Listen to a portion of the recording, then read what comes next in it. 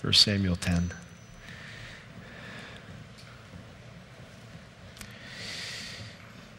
We met Saul last Sunday night. Israel demanded that Samuel give them a king, and God chose one for them, a man who literally stood head and shoulders above his fellow Israelis, Saul.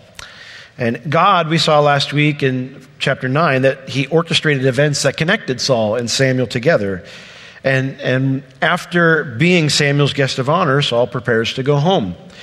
But Samuel told Saul, send your servant on forward, and he pulls him aside. He wants to have a private conversation with him. And in those words, we'll see tonight, things are set in motion for Saul to become king. And because Saul humbles himself, in that time, God gives him a new heart. So, chapter 10 of 1 Samuel, lessons from the heart. It says in verse 1, then Samuel took a vial of oil and he poured it upon his head, Saul's head, and kissed him and said, is it not because the Lord has anointed you to be captain over his inheritance? And when you are departed from me today, then you shall find 2 men by Rachel's sepulchre on the border of Benjamin at Zelzah. And they will say unto you, the donkeys which you went to seek are found. And lo, your father has left the care of the donkeys, and he sorrows for you, saying, what shall I do for my son?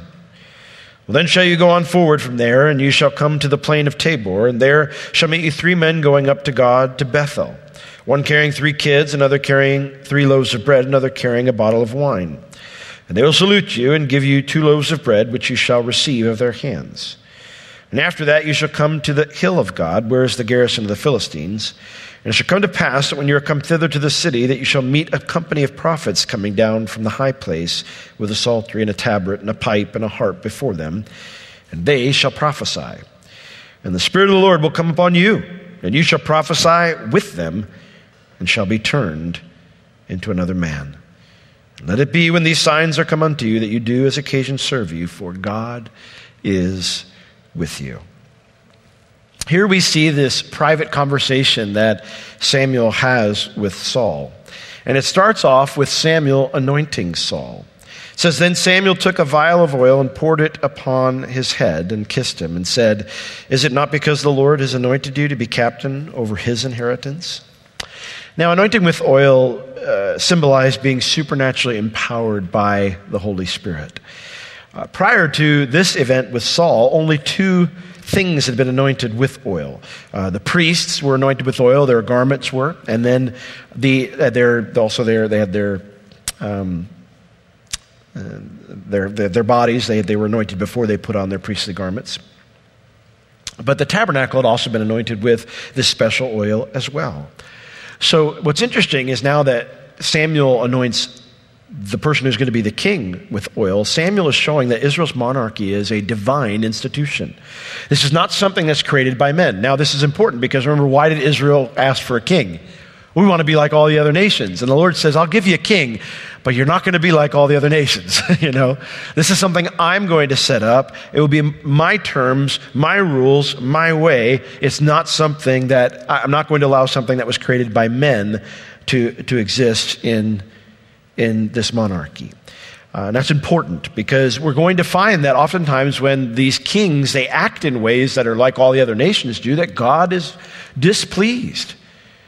And we're going to see at the end of the chapter that Samuel's going to sit down with Saul and the leaders of the nation and explain how this is going to work under God's care.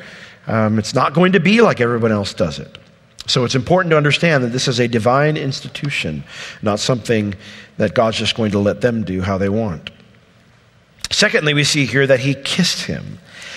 Saul would need that anointing, that power from the Lord to be a good king, but he would also need the support of friends.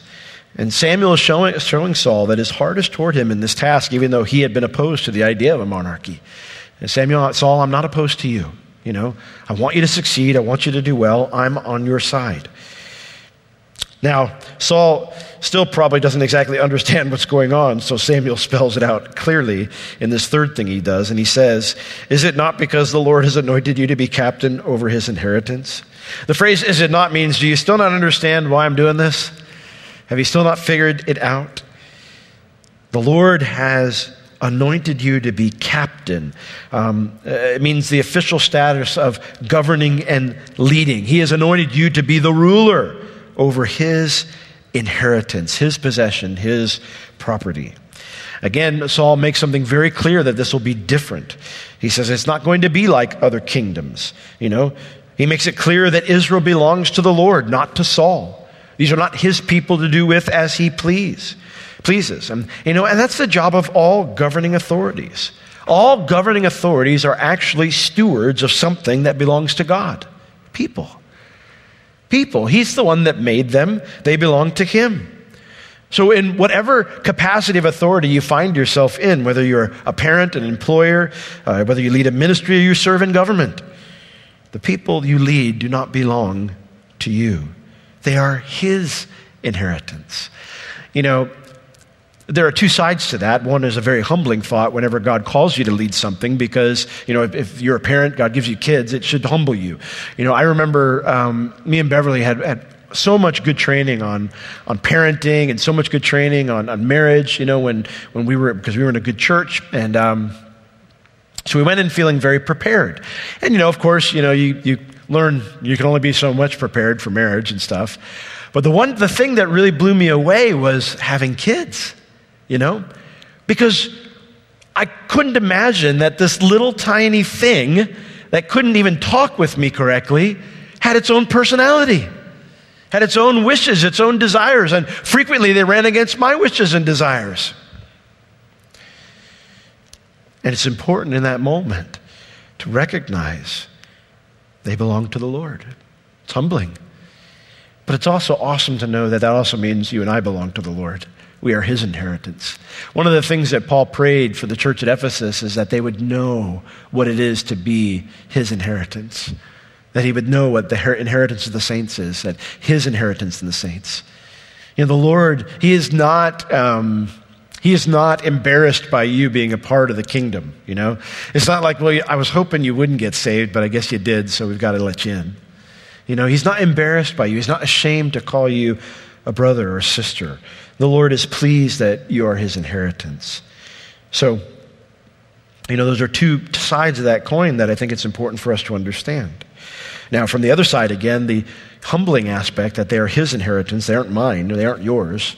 That means you and I will give an account of how well or how poorly we care for those that God entrusts to us, to our leadership.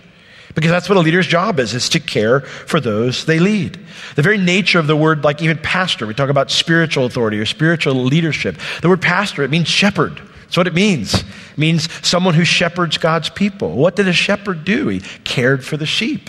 He led the sheep, loved the sheep, fed the sheep, cared for the sheep. Jesus, when he was talking to Peter, what did he say to him? If you love me, feed my sheep, tend my little lambs. That's what a leader's job is to care for, is to care for those they lead. And you and I do that in whatever capacity we're leading, by serving, by being a good example, and by seeking the Lord about what direction is best. Now, I think Saul's still wondering, how can this be? How can I be the ruler over God's inheritance? And so Samuel proves the truth of his words by keeping his promise. Remember, he had told Saul earlier, before Saul became his guest of honor, he said, I'll tell you where the donkeys are, but first you got to come be my guest of honor. So while Saul's wondering, how can this still be? How can this be? How can I be the king? Samuel proves the truth of his words by keeping that promise to reveal where the donkeys are. And in doing so, Samuel reveals 3 signs that will confirm this call from God to Saul. He says in verse 2, the first sign, when you are departed from me today, then you shall find 2 men by Rachel's sepulchre in the border of Benjamin at Zelzah. And they will say unto you, the donkeys which you went to seek, they are found. And lo, your father has left the care of the donkeys. Now he sorrows for you, saying, what shall I do for my son? He says the first sign you're going to find is you're going to run into 2 guys with knowledge of your found donkeys. I know you've been looking for days, but you're going to actually run into 2 guys randomly who know that the donkeys have been found. And they're going to let you know this. The phrase there, when you're departed, you shall find, the word there means to meet by chance, seemingly by chance. Of course, none of this is by chance according to the Lord. And they will be by Rachel's tomb, which means this is somewhere between Bethel and Bethlehem. We don't know for sure where Rachel's tomb is. When we go to Israel, there's someone who will tell you, who will take lots of your money to show you where the real one is. But we don't know for sure where the real tomb of Rachel is. It's somewhere between Bethel and Benjamin is what Jacob described. But that's where, back then, they knew where it was. And so, as a result, that's where you're going to find these two guys. And they're going to tell you, the donkeys which you went to seek, they are found. And now your father, he has left the care of the donkeys. In other words, the phrase left the care means he stopped talking about the donkeys. He's not talking to people about, oh, the donkeys are lost. And now, what is he talking about? Well, he sorrows for you. The word sorrows there means to have a fear or a dread that produces worry.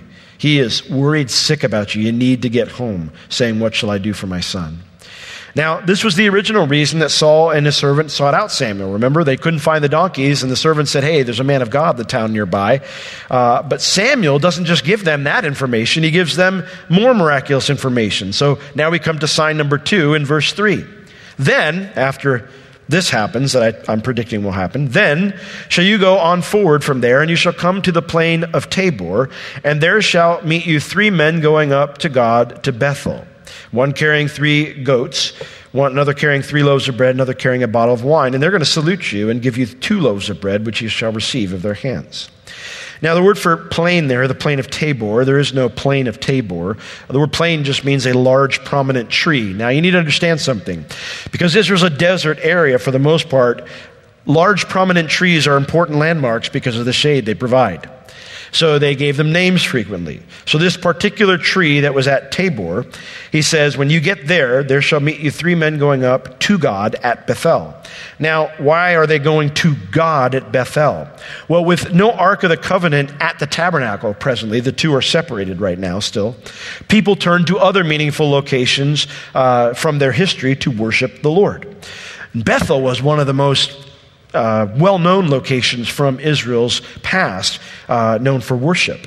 Bethel was the place where Abraham built his first altar to the Lord when he came to the Promised Land. It's also where Abraham returned to rededicate his life to the Lord after he'd gone down to Egypt and blundered with Sarah. Remember, he went down there and he said, tell everybody you're my sister because they'll kill me since you're still a very attractive lady. He said to her, tell him you're my sister. And so she did. And as a result, people said, well, this is an incredibly attractive woman. Pharaoh is an unmarried woman. Take her into your harem. So Pharaoh did.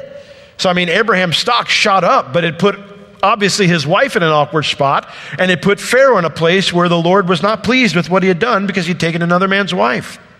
And so when Pharaoh found out about this, he confronted Abraham and sent him away, tail between his legs. And so when Abraham got back to the Promised Land, he went right back to Bethel, and he went there and worshiped the Lord and rededicated his life to following the Lord. So this is a very special place in Israel's history. Sadly, it would become an idolatrous place when the nation split into 2 kingdoms. And Bethel was one of the locations for the golden calves that King Jeroboam set up in the northern kingdom. So they went there to worship, and he says, when you find these 3 guys, they're going to salute you, which means to ask how you're doing. Now, remember that Saul and his servant were out of supplies when they went looking for Samuel. They couldn't offer anything to him. So they were doing pretty lean at this point. They didn't have supplies. So he tells me, he says, when they find out you don't have anything, they're going to supply some of your needs. So that's going to be the second sign. Well, verse 5, now we're going to get to the third sign. And after that, the second sign, you shall come to the hill of God, where is the garrison of the Philistines, and it shall come to pass when you are come thither to the city, that you shall meet a company of prophets coming down from the high place, and it's got all these manner of instruments. Now, the hill of God, the word here, hill, literally is the word Gibeah. It means hill, but Gibeah is Saul's hometown. It was later on called Gibeah of God after Saul became king, since Saul had chosen the king. God had chosen the king to come from Saul's hometown. So, after you shall come to Gibeah of God, when you come home, where is the garrison of the Philistines? Now, the garrison is a military camp. So, though Samuel had led Israel to a major victory over the Philistines 5 years earlier, Israel did not capture any Philistine land. They only recaptured their own land. So Saul, where he lived, it was right on the edge of contested land. That's how he lived all the time. This was always a very tense place. And yet, when he comes back, he's going to see this garrison, but it's not going to be tension he finds from his hometown. He's going to meet this procession company of prophets. The word company there means a procession. It's not just a traveling procession, but it means a religious parade. He's going to find this religious parade being led or being consisting of these prophets. Now, I mentioned this earlier in our study of 1 Samuel, but the Levites were originally God's designed group to teach the people the word of God, to teach them the law. But what happened? We studied all throughout the book of Judges. What were the Levites doing? They were constantly forsaking their responsibilities because the people weren't taking care of them. And so because their needs weren't being met, they forsook their responsibilities and they tried to find their way and provide for themselves doing other things. And we find compromised Levite after compromised Levite after compromised Levite. Well, even when the nation returned to God, the Levites never really, ever embraced their responsibilities to teach the word of God to the people. And so Samuel, he raised up this group. He trained up a group of people. He opened these schools that he called schools of prophets. They were known as the sons of the prophets. And these men were trained preachers from these schools. So he sees this religious parade with these trained preachers coming down the hill, it says, from the high place, from the worship center that was in his hometown. And it says with a psaltery. A psaltery is just a stringed instrument similar to a guitar, with a tabret, a tambourine, with a pipe, which is a flute, and then a harp, which, strangely enough, is a harp. Someone's awake. Before them. So there's music, there's worship going before this parade of preachers, and they're going to prophesy. So there's going to be music first, and then after, they'll stop the music for a bit, and then they're going to preach. And they're just going to travel and do this. This is what they're doing. So this group had come from a worship service up at Gibeah, Saul's hometown, and now they're taking it to the next location. But they don't wait until they get there. They continue playing their instruments, continue singing, and continue teaching as they go. So it's kind of like a traveling church service. It's pretty interesting. And as the parade approaches, Samuel says, the Lord's going to empower you, Saul, to participate in it. It says, verse 6, and the Spirit of the Lord will come upon you, and you will prophesy with them and shall be turned into another man. Now, I think it's important that Samuel mentions the Spirit of the Lord is going to come upon you, Saul, because remember, he had anointed him with oil, and that symbolized that idea of the Spirit of the Lord coming upon you. Well, how does Saul know that's true? Well, he's about to find out. The word here, a phrase here, to come upon, it means to have an overpowering force replace a common force. I like that. You know, you and I are very common forces. It doesn't mean we don't have any skill sets. It doesn't mean we don't have any abilities. It doesn't mean we don't have any force. But we are very common forces. You know, frequently I'll have people come to me and they're a little bit of a panic at times. I felt this way many occasions as well. And they say, Pastor Will, you know, I was talking to somebody and I didn't know how to answer their questions. And I think, or their points that they brought up about Christianity or about the Lord, whatever. And I think, oh, yeah, welcome to the club. You're always going to run into someone who has more skill than you or has more education than you, more information than you. You know, just because you lost one argument or you didn't have an answer to what someone brought up doesn't mean they're right. Okay? That doesn't mean they're right. I'm always fascinated by, public speakers and politicians and, their ability to rattle off certain phrases and then look at you like, see? It's all over now. This is just how it is. And it's like, time out. First off, I don't get a chance to respond. And secondly, just even if you have a good point, that doesn't make you the end all be all, There's nothing wrong with having to go and say, I need to go back and get more information. We may have skill sets, but you're always going to run into someone who has more skill sets. There's always going to be someone out there who has more skill sets than you. That's why it's so important that we don't operate in our own skill sets. We operate in supernatural skill sets. I remember, the text from John chapter 9, where You got the man who was born blind, and they're questioning him. And finally he goes, why do you keep asking me the same questions? He goes, is it because you want to be his disciple too? Oh, and that made them so mad. He said, who are you to say that to us? We follow Moses. We're educated. We're trained. We have all the information. We know the scriptures. And you're just you were born in sin. You lecture us? Oh, I love the guy's answer. He goes, well, and they tell him, they say, glorify the Lord, because, we know this man is not from God. And he goes, listen, whether this guy is a prophet or not, I don't know. All I know is this. I used to be blind, and now I can see. And has it ever been told that someone opened the eyes of the blind without the Lord? I mean, I'm paraphrasing, but that's basically what he's saying. Have you ever known somebody to do that? They're dumbfounded. The only choice they had was to excommunicate him because they had nothing to say. This is a guy who's not educated, doesn't have the skill set to go to battle with these guys, but something's changed in his life, and he's responded to it. And the Holy Spirit revealed something to him. Put something in his heart. And so I love it. Here we see Saul, who's not trained. He's not schooled. He's not educated in how to be a preacher. And yet the Holy Spirit will be that overpowering force to replace his common force. If God's calling you to something, don't ever say no because you say, well, I don't have the right skill set for that, or I don't think I'll succeed.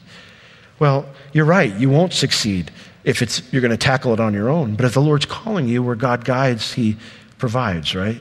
If he calls you to something, he equips you to do it. I'm living proof of that. And so he tells him, he says, Saul, you're not going to watch this parade and think to yourself, I've got something to say as well, but I'm not so sure, if this is the place. No, Saul's going to suddenly become empowered by the Spirit of God to do something he could not have done before, and he's going to walk right out there and he's going to join him. And he tells him, you shall be turned into another man. The word there, turned, means to be changed, to be transformed. Now, all of us here have a story, right? I mean, if you're born again, you have a story, some type of story. Your story might not be as dramatic as Saul's. There was a parade of prophets, and you joined them all of a sudden.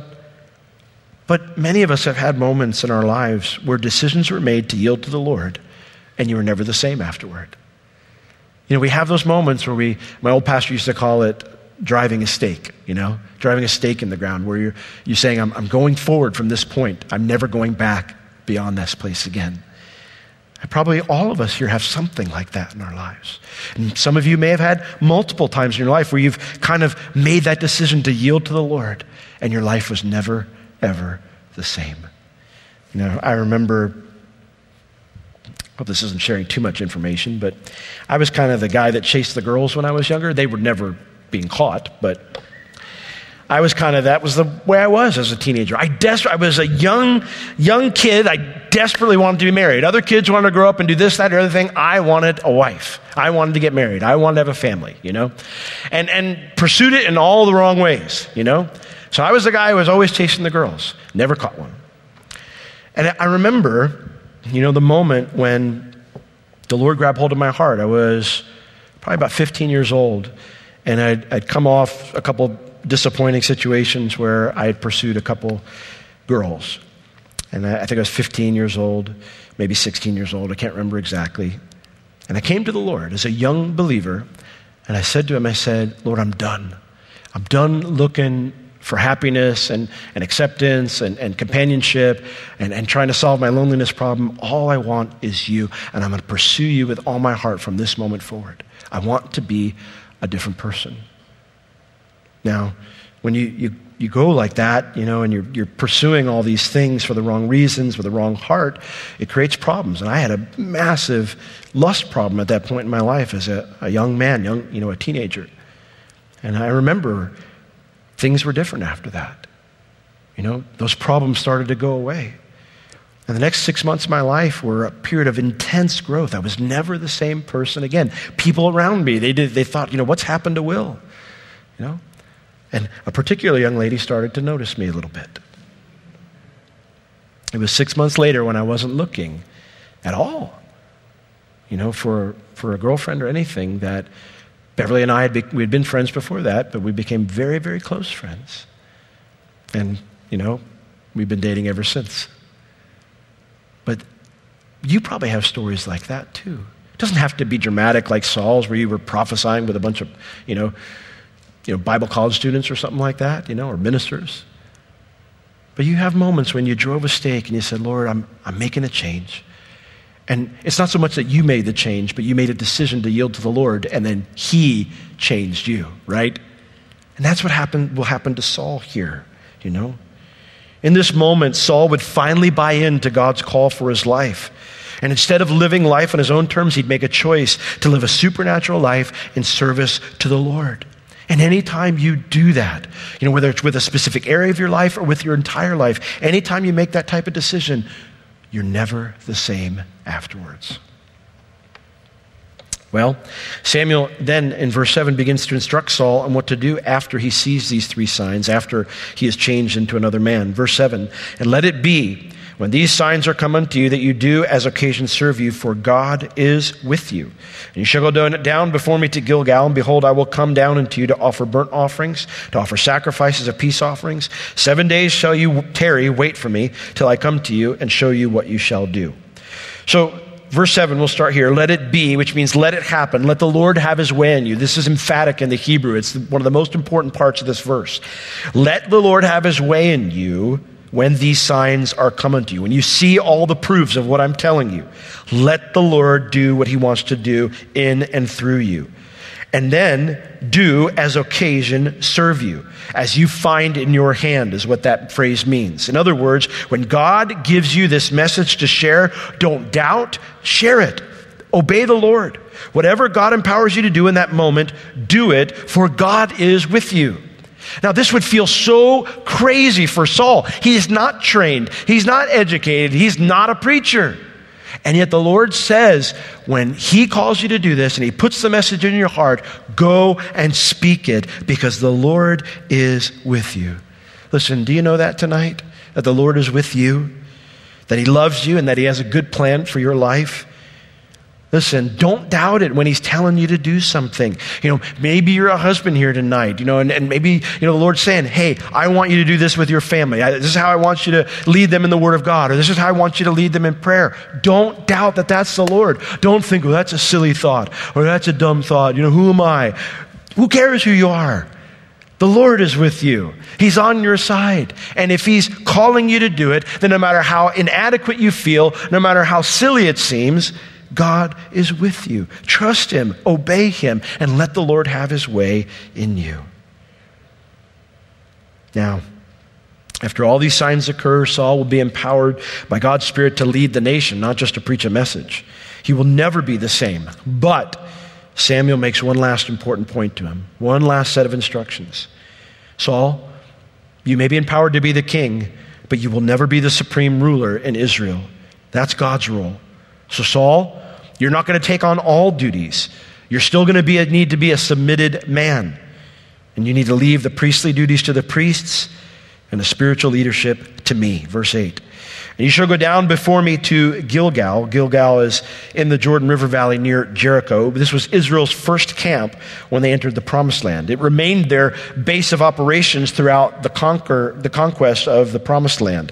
And it was still a common meeting place for the nation, especially when they were going to war. So it's possible that this would be when they would begin their war against the Philistines. That's, remember, chapter 9, God had told Samuel, I'm going to raise this guy up to rescue you from the Philistines. So it's very possible that's what this is talking about here in Gilgal. He says, and when you go down to Gilgal, and behold, I will come down unto you to offer burnt offerings and to sacrifices of peace offerings. Wait for me for 7 days until I come, and after that I'll tell you what you should do. Now, no reason or timing is given for this event, so I don't know if my guess about getting ready to attack the Philistines is correct. But whatever's going on here, whenever it happens, Saul was supposed to lead the people there, but wait 7 days for Samuel to arrive before doing anything, before starting anything. Because Samuel would lead the meeting and tell Saul his role in it.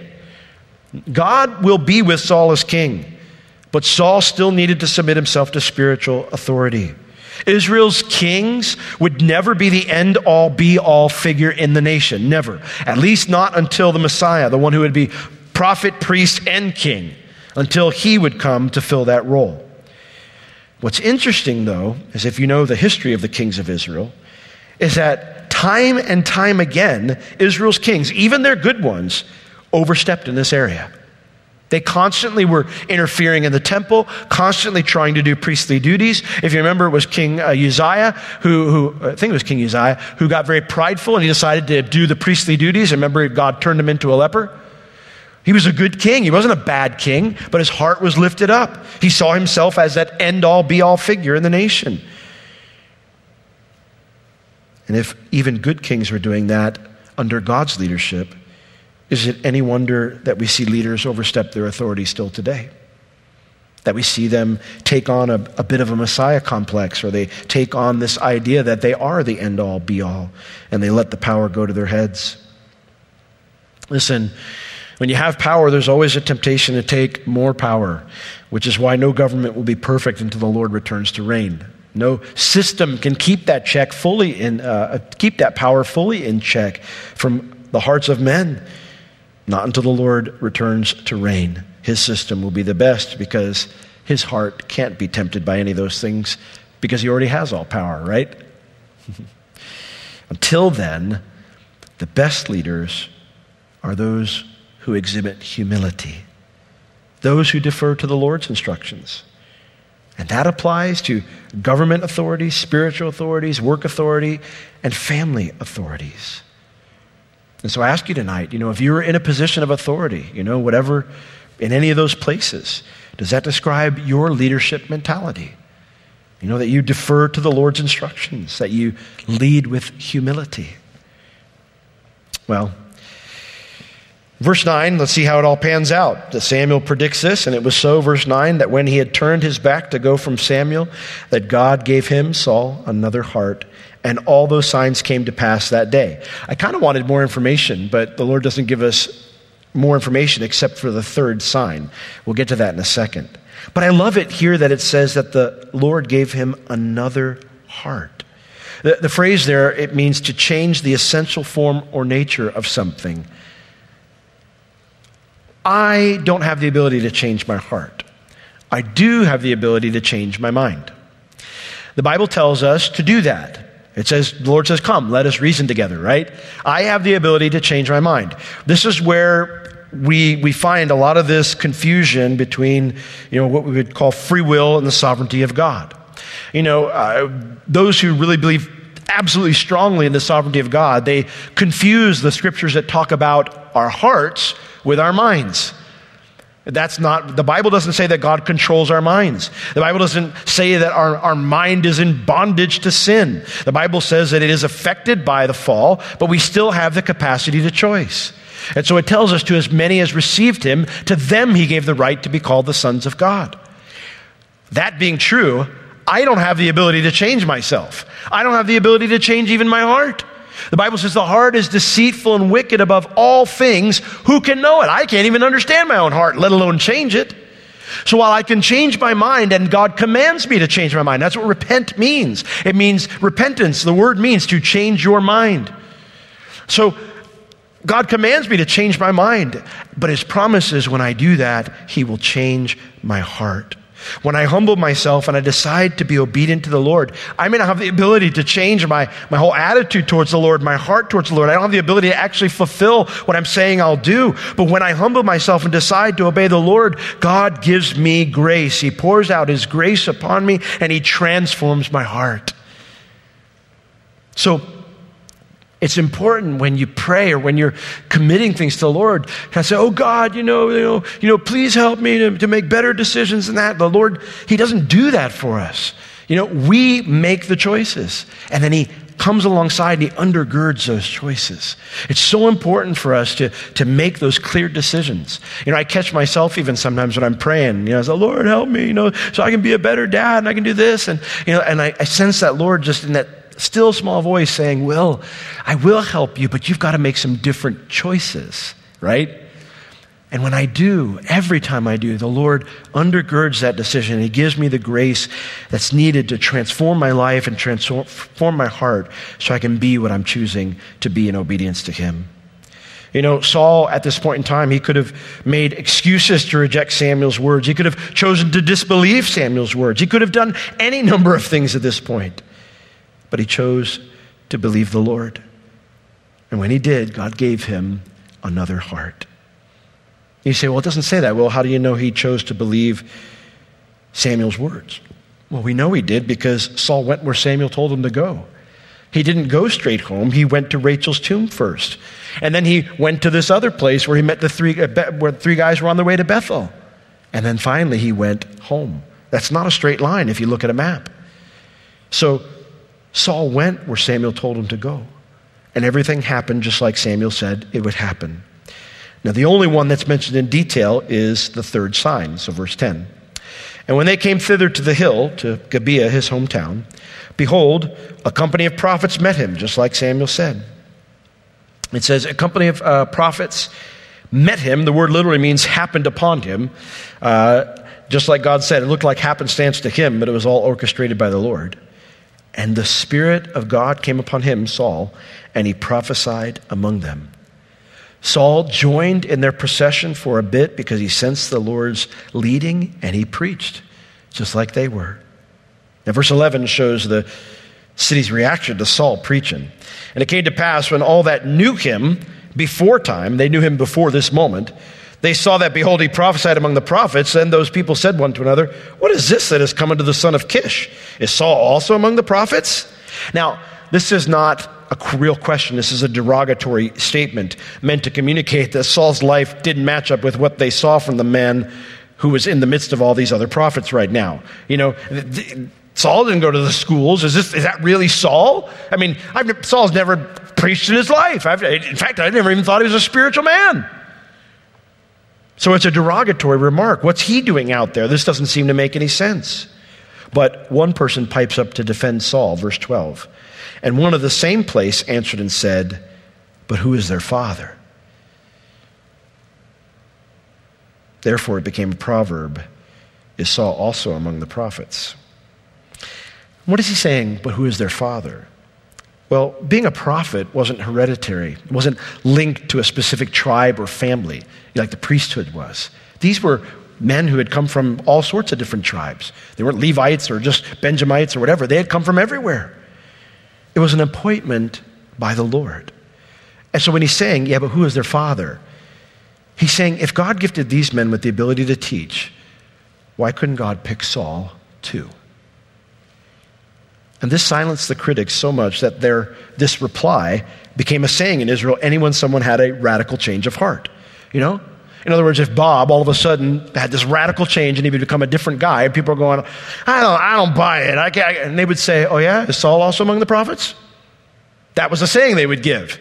And so when they would see something like that, we go, oh, yeah, that's right. God can do anything. He can change anybody. That was the proverb it became in Israel. It's interesting, Paul used this same argument, Paul the apostle used this same argument to prove that God can save anyone.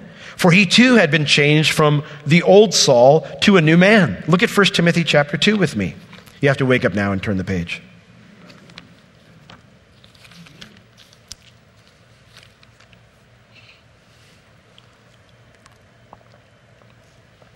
First Timothy chapter 1. I may have said chapter 2, but it's chapter 1. 1 Timothy chapter 1. I love what Paul says here. He is urging, Timothy to be faithful because he says, Timothy, I left you at Ephesus to pastor the church while I was gone for what I thought was just a very short season. But I am not going to get back to you in the time I thought I was going to. And I'm writing this letter so you can know how to be a good pastor, so you can know how to conduct yourself in the church, to lead them. And he encourages this very timid young man who's nervous about his leadership role there, doesn't feel quite capable. And he says, listen, if God picked me and he changed me, he can pick you and use you.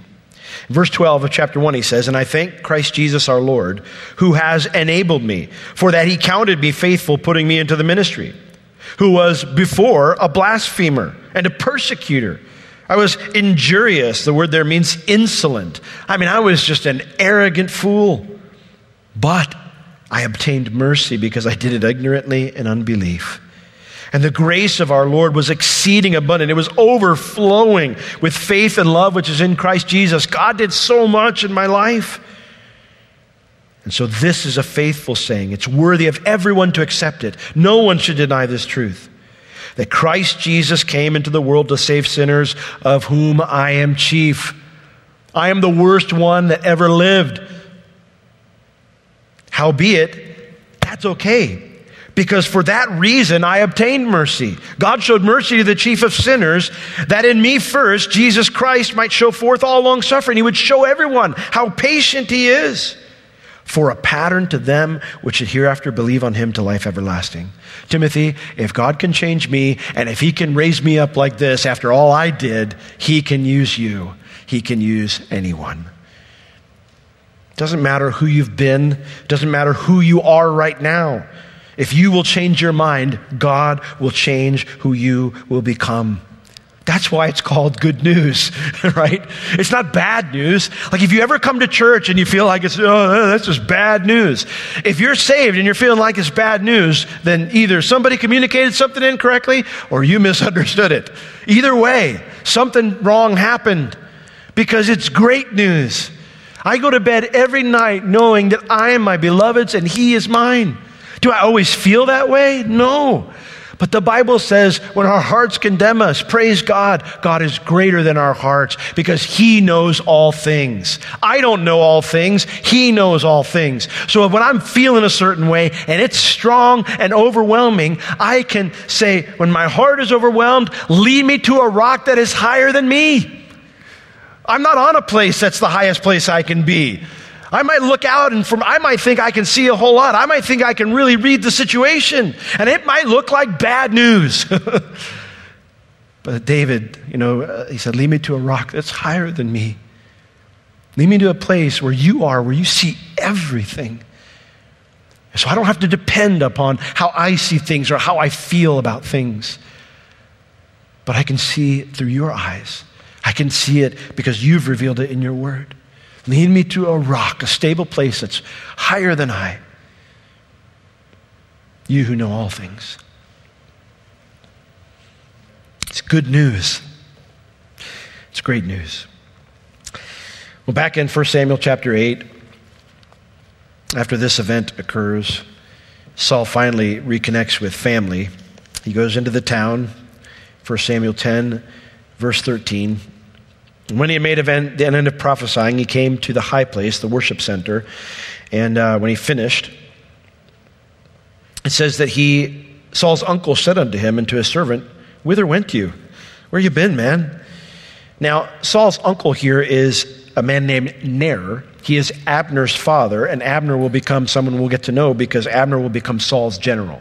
So there was closeness here between Saul and his uncle. It doesn't tell us why Saul went to the worship center first instead of going to his house first, but his uncle apparently stayed after this worship event was over, and he is Saul's first contact with a family member.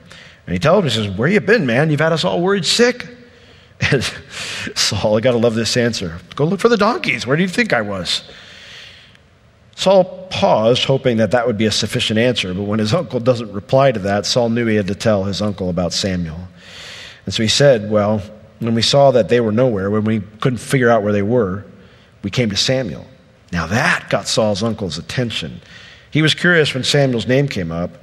And so he says, well, tell me, I pray. I mean, that's pretty crazy. He's the most famous guy in all of Israel. What happened there? And so Saul said to his uncle, well, he told us plainly that the donkeys were found. That's why we're home. But of the matter of the kingdom whereof Samuel spoke, he did not tell him. So Saul doesn't reveal everything, just enough to get his uncle off his back. Now, that's it for Saul's side of the story. Now in verse 17, we shift back to Samuel's perspective as he's going to announce God's choice. He's going to announce that Saul is God's choice for king. So verse 17, and Samuel called the people together unto the Lord to Mizpah. Mizpah is the same place, if you remember, 5 years earlier where Israel made things right with the Lord and they defeated the Philistines. And he called them together unto the Lord. I love this. He reminds them, you asked for a king, but God will always be your ruler. Not me, not a judge, not any king. He's going to lead you into this next phase. And he said unto the children of Israel, verse 18, thus saith the Lord God of Israel. Here's God's message to you on this very important day. It's a short message. I brought up Israel out of Egypt and delivered you out of the hand of the Egyptians and out of the hand of all kingdoms and of them that oppressed you. That is a short message, but it's an important reminder. One of the easiest mistakes to make is forgetting who got me where I am. It's a very easy mistake to make. And reminding them of this truth is all God has to say to them in this momentous change. I have to tell you that when I was studying this and I read that, I had to pause for a minute. Because I thought, Lord, how many times have I forgotten that truth? That I'm where I am right now only because of you. Because of all the messes that you've gotten me out of that I put myself in. You and I cannot do anything without the Lord. Jesus said, without me, you can do nothing. Nothing is a very complicated word in the Greek. It means no thing. Okay, someone's awake. I heard a giggle somewhere. Man, rough crowd tonight. No thing. You can do no thing without me, not a single thing. But how often do we go about without taking time to hear from him, to actively let him direct our lives? Sometimes it's just a matter of getting busy with our normal routine, right? Because we figure, well, I can do this. It's my normal routine. We call it a routine thing because it's not complicated. It's something we routinely do. You know, humility, first off, means being real with myself. It means recognizing my ever-present need for the Lord. And the Bible is full of beautiful promises for the person who has that kind of a humble heart.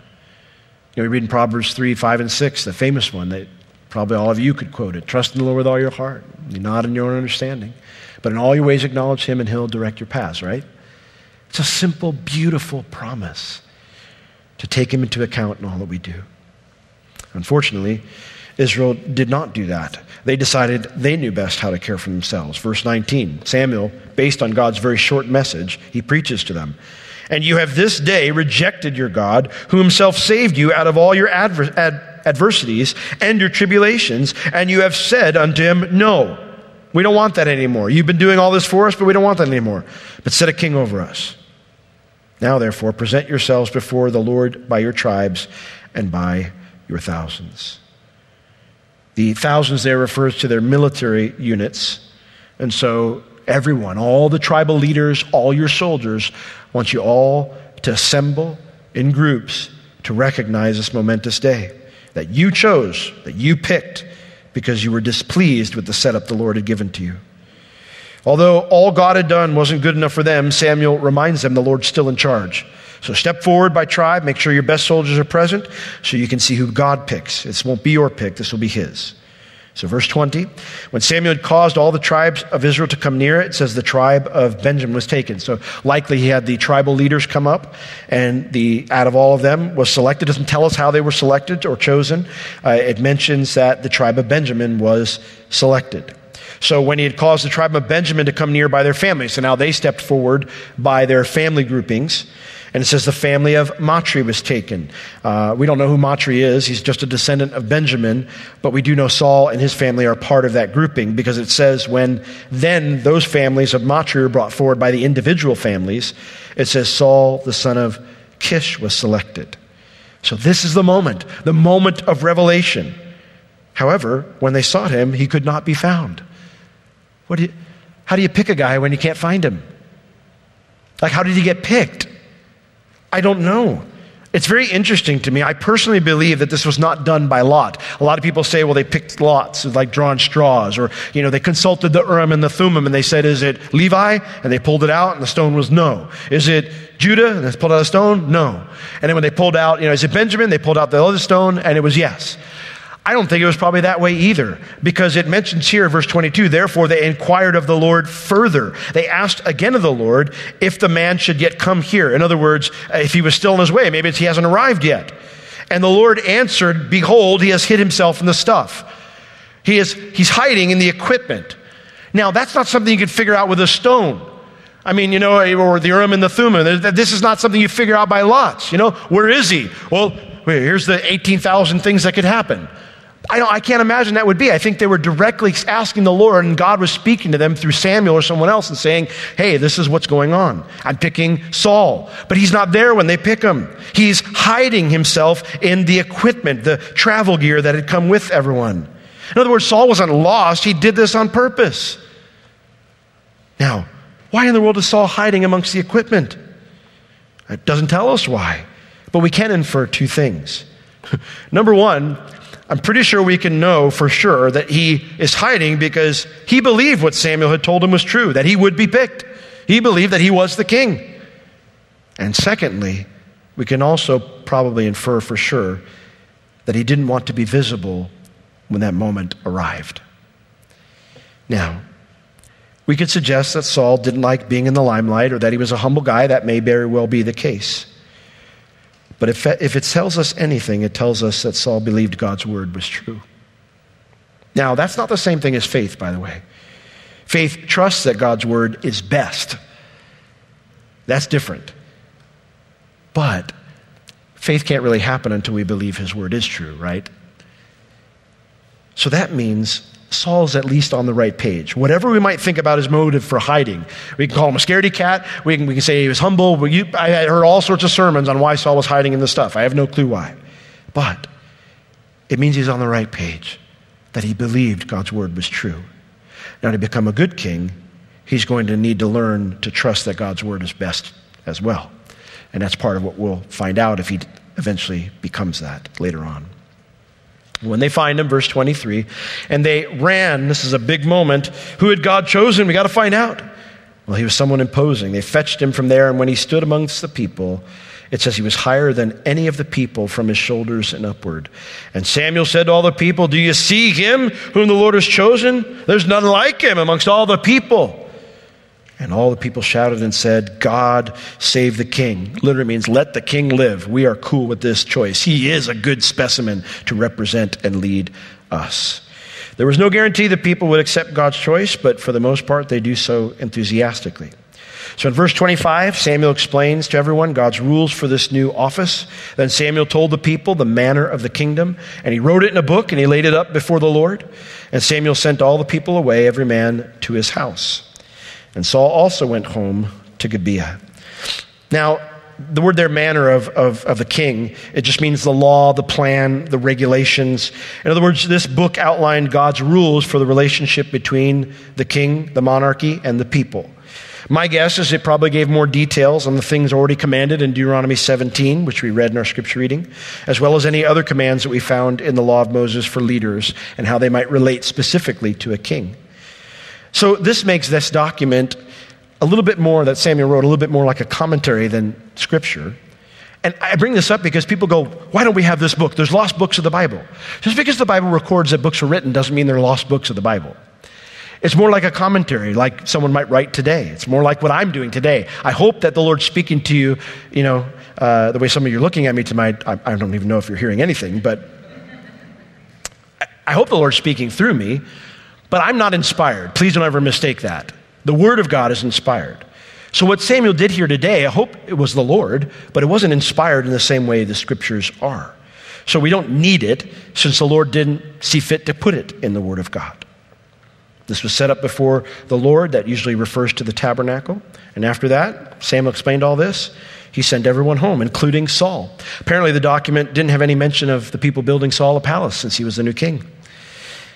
Well, a palace isn't what a leader needs to do their job well. What they do need is good help. And so it says, there went with him a band of men, a large group of soldiers whose hearts God had touched. Isn't that awesome? Everyone can't be a leader, but anyone can come alongside the one that God picks to lead to help them. And that's God's design for leadership. It's to give one person a vision and then to raise up people around them so that every one of them can use their gifts to move forward together to fulfill that vision. That's what we see, the pattern in Scripture of leadership.